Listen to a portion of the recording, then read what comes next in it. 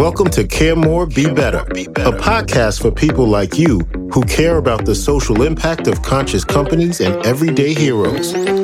Hear inspiring stories from those who put people and planet before profit and personal gain. You'll learn how you can make a difference, vote with your dollars, and get involved today. Here's your host, Karina Belizzi. Welcome, fellow regenerators. This is the 6th installment in my coverage of regeneration, and I'm beginning to understand that this is just the beginning. I decided this week to rename the byline of my show from Care More Be Better, a social impact and sustainability podcast, to Care More Be Better, social impact, sustainability, and regeneration now. The now at the end may give you an inkling that all of this is a call to action. We must change how we do this thing called living to regenerate our social systems and Earth. It's time. If you're just discovering this podcast and the regeneration series, I encourage you to go back to my first coverage of this topic.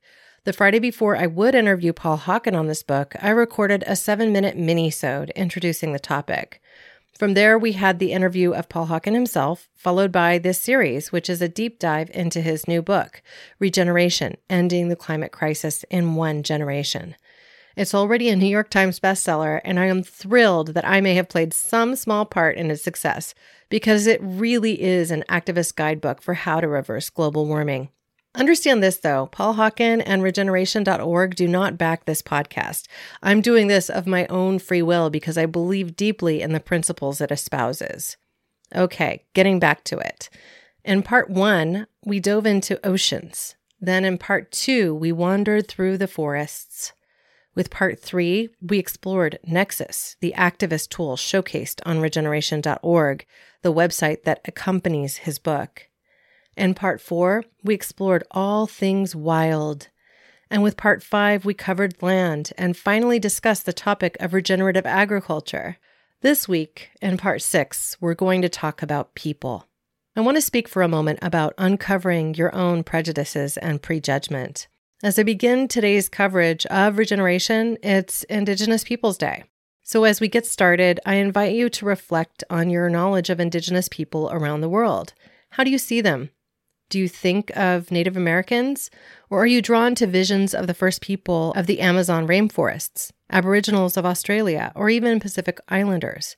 Do you think back to childhood games like Cowboys and Indians or the old westerns that you used to watch? I imagine in some way we all do. It comes from the stories we're told and a general lack of exposure to the reality that was. It's almost impossible to really see the truth behind the watered-down origin stories of people that are now mostly gone. But that doesn't mean that we should stop trying.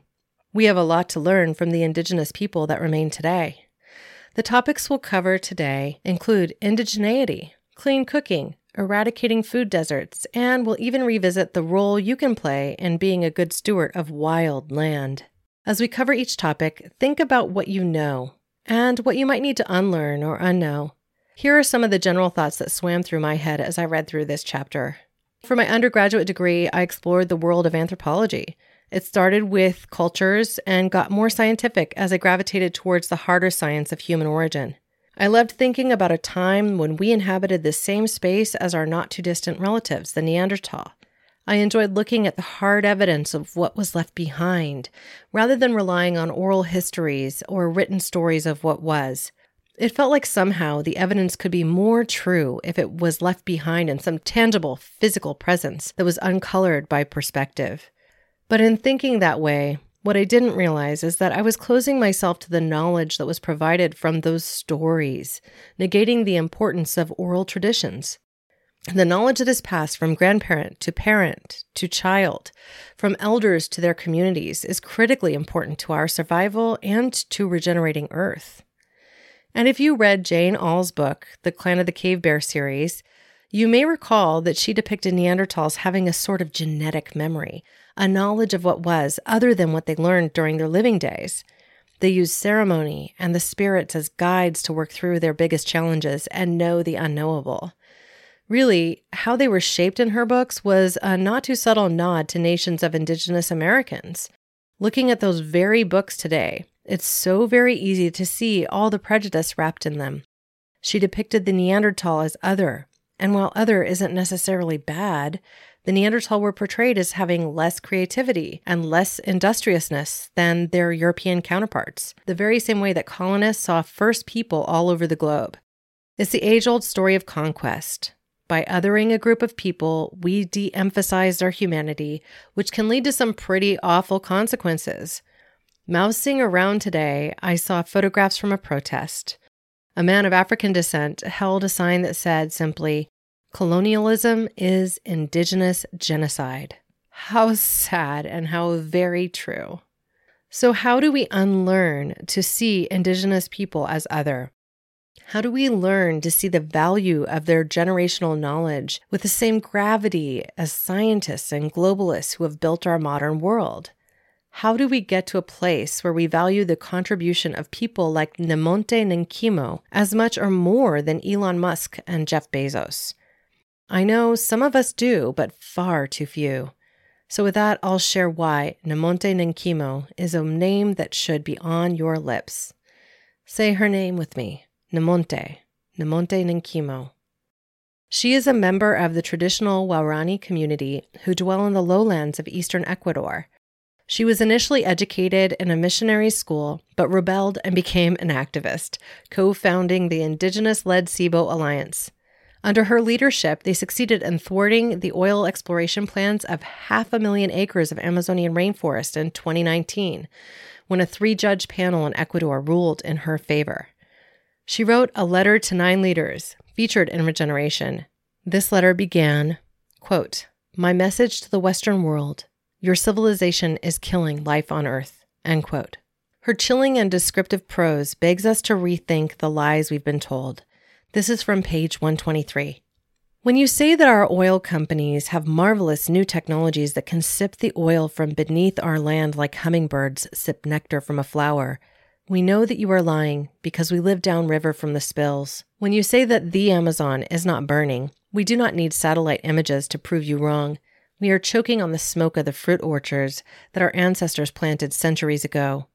When you say that you are urgently looking for climate solutions, yet continue to build a world economy based on extraction and pollution, we know you are lying because we are the closest to the land and the first to hear her cries." End quote. What does this simple story she shares tell us about our own prejudices? Think of that phrase again. We are choking on the smoke of the fruit orchards that our ancestors planted centuries ago. When colonizers first landed on the coasts of North America and South America, they thought the land they, quote, discovered was untended. They held in their hands papal decrees that came from the 15th century, known as the Doctrine of Discovery, which laid the foundation for flag planting all over the globe by Christian monarchs. This enabled them to justify the harms against the people in the lands they discovered, from taking their land by force or coercion to introducing disease and cutting down their ancient forests.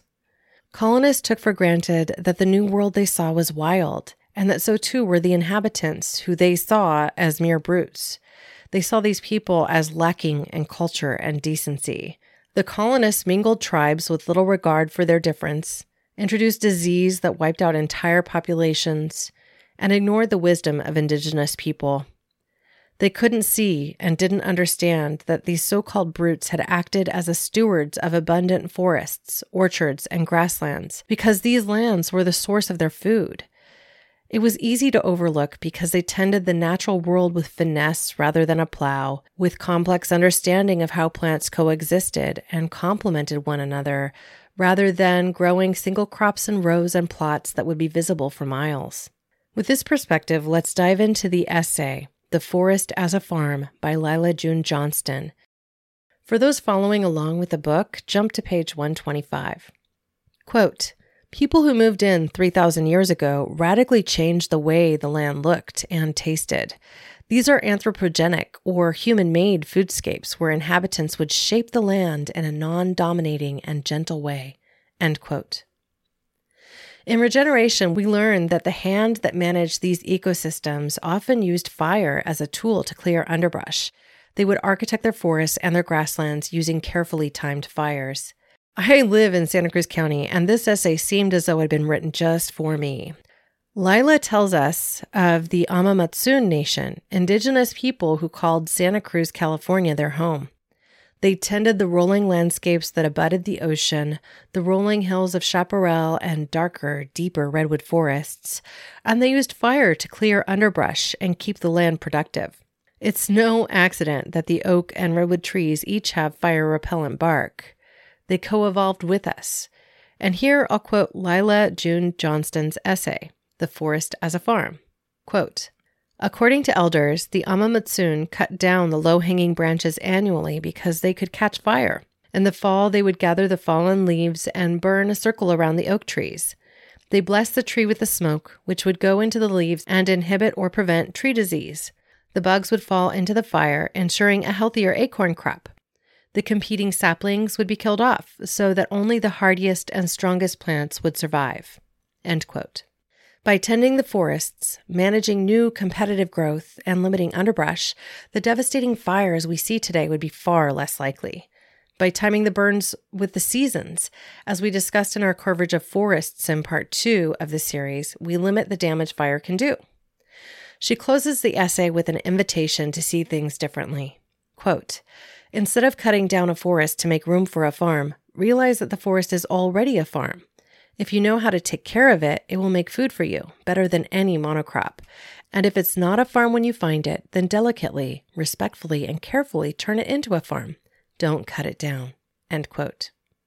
As we shift from this perspective piece, we dig back into the many solutions that rest at our feet, and some of the social changes we'll need to make to ensure a healthy future for our planet. Not only should we look to our land and our use of it, but also who gets to tend it. Did you know that globally, 9 out of 10 countries have laws that impede a woman's ability to support her own livelihood? This extends from land ownership limitations to no access to loans. It means that her ability to provide for her family is severely hampered. She relies on the men in her life. And we need her to be a part of the change. The Food and Agriculture Organization of the United Nations has even reported that women farmers have crop yields that are 20 to 30% higher than those of men, which has a potential to reduce malnutrition 12 to 17% around the globe. This makes it painfully clear that we need to overhaul our approach to farming. We need to shift from the male-dominated and extractive agriculture that is commonplace today to one that is more community-led and integrates regenerative practices. Thankfully, the tide is shifting. In the United States, between 1997 and 2017, the number of women-led farms increased from 209,000 to 766,000. Here's one example. Leah Penniman of Soulfire Farm near Albany, New York.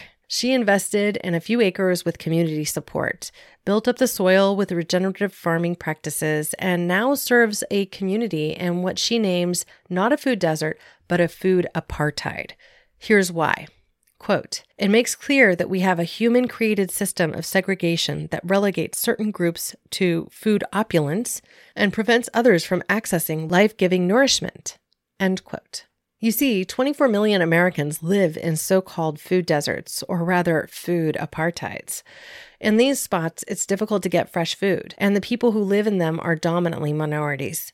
White neighborhoods have 4 times the grocery stores of Black neighborhoods. People may lack the transportation they need to conveniently get to the healthier food they want. Leah's farm now provides nutritious produce, eggs, and chicken to people who otherwise would not have access. They remove barriers like transportation and income by providing produce on a sliding scale and dropping off boxes directly at the homes of their customers. They even accept government benefits as payment, including the Federal Supplemental Nutrition Assistance Program, or SNAP. Quote, we can now feed 80 to 100 families, many of whom would not otherwise have access to life-giving food. One member told us recently that their family would be eating only boiled pasta if it were not for this veggie box, end quote. And I really skipped over something because I wanted you to think of the marvel of work that Leah is creating without getting into a deep discussion of race. Leah Penniman is a mixed-race Black woman. She is working hard to shift thinking and knowledge within and about Black communities. She invites us to understand, to learn, that Black people have always been leaders in the sustainable agricultural movement. From George Washington Carver of Tuskegee University in Alabama, he is actually the American pioneer of regenerative agriculture, to Booker T. Whatley, another Tuskegee professor. Their stories are inspirational, and they haven't been told as much as they need to be. And the reality is, by telling them, we will inspire more people. If we can see these Black pioneers of early regenerative community practices as the leaders that they are, we can shift from white male extractive farming practices to something so much more. We need diversity, we need equity, and we need all hands on deck. We need also for it not to be exclusively the white male's role to lead farms around the United States. As we move through the rest of this chapter, we hear echoes of continued reinforcement about everything we've learned thus far, the role people play in regenerating ecosystems and reversing global warming. Each page provides more inspiration, from cleaning our cook stove methods and reducing our carbon footprint therefore, to providing access for education to all girls around the globe. We are called to act in any way we can. And then we get to talk a bit more about one of my favorite topics, wilding. Mary Reynolds, who is a renowned landscaper and gardener from Wexford, Ireland, invites us to acknowledge the life forms we live among. She begs us to eliminate invasive species and reintroduce and restore native plants. This from a landscaper and designer who's typically paid to manicure a garden. She asks us to let the grasses grow long and the weeds to seed, because with that move, by tending nature gently and reintroducing native plants mindfully, we heal Earth. We increase biodiversity. As she closes her essay on page 140, it's time for human beings to step up and learn to become the weavers of the web of life, to restitch the thread we have broken. Set your land free. Build an ark for life and your heart.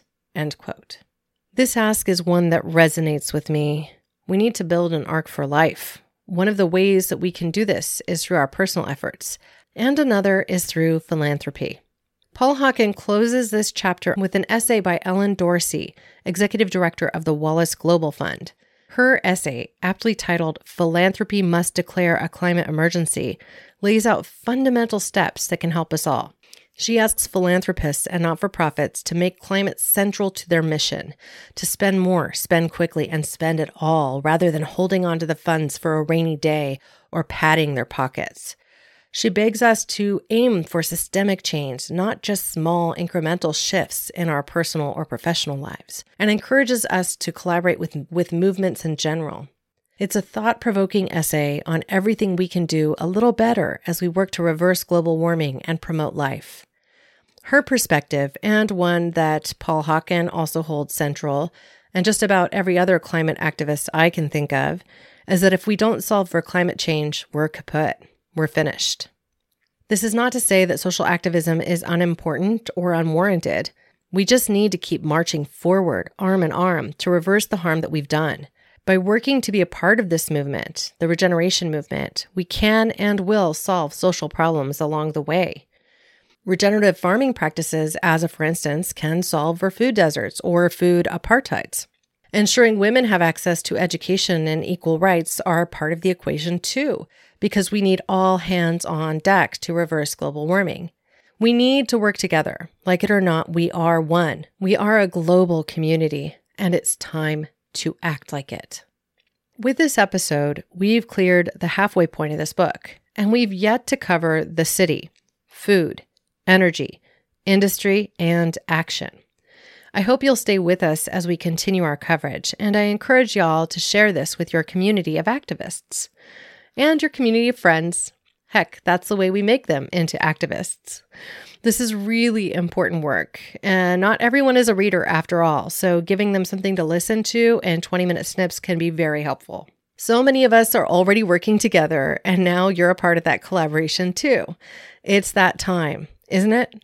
At the end of most of my shows, I invite each of you to act, and today, I'd love it if you would join our email list on caremorebebetter.com. That way you'll stay abreast of upcoming content and activities around these topics. And consider sharing this regeneration series of podcasts that I'm doing with your community. It's such an important conversation, and if it wasn't already obvious, I'm giving it my all. If you value the content that we're creating, you can also donate funds to support the show. This will help us cover show costs so I can keep chugging without turning to any advertisers because I really want to keep this show pure. Visit caremorebebetter.com/support for all the ways that you can support the show, from buying eco-friendly swag to becoming a valued Patreon subscriber. There are tiers as low as just a couple bucks a month, and every contribution helps along the way. Thank you, listeners, now and always, for being a part of this pod and this community, because together we really can do so much more. We can care more and be better. We can regenerate Earth. Thank you. Thanks for listening to Care More, Be Better, a podcast for social good. To make sure you never miss an episode, subscribe, rate, and review wherever you listen to podcasts, and share with your friends to help us reach more people and spread more social good.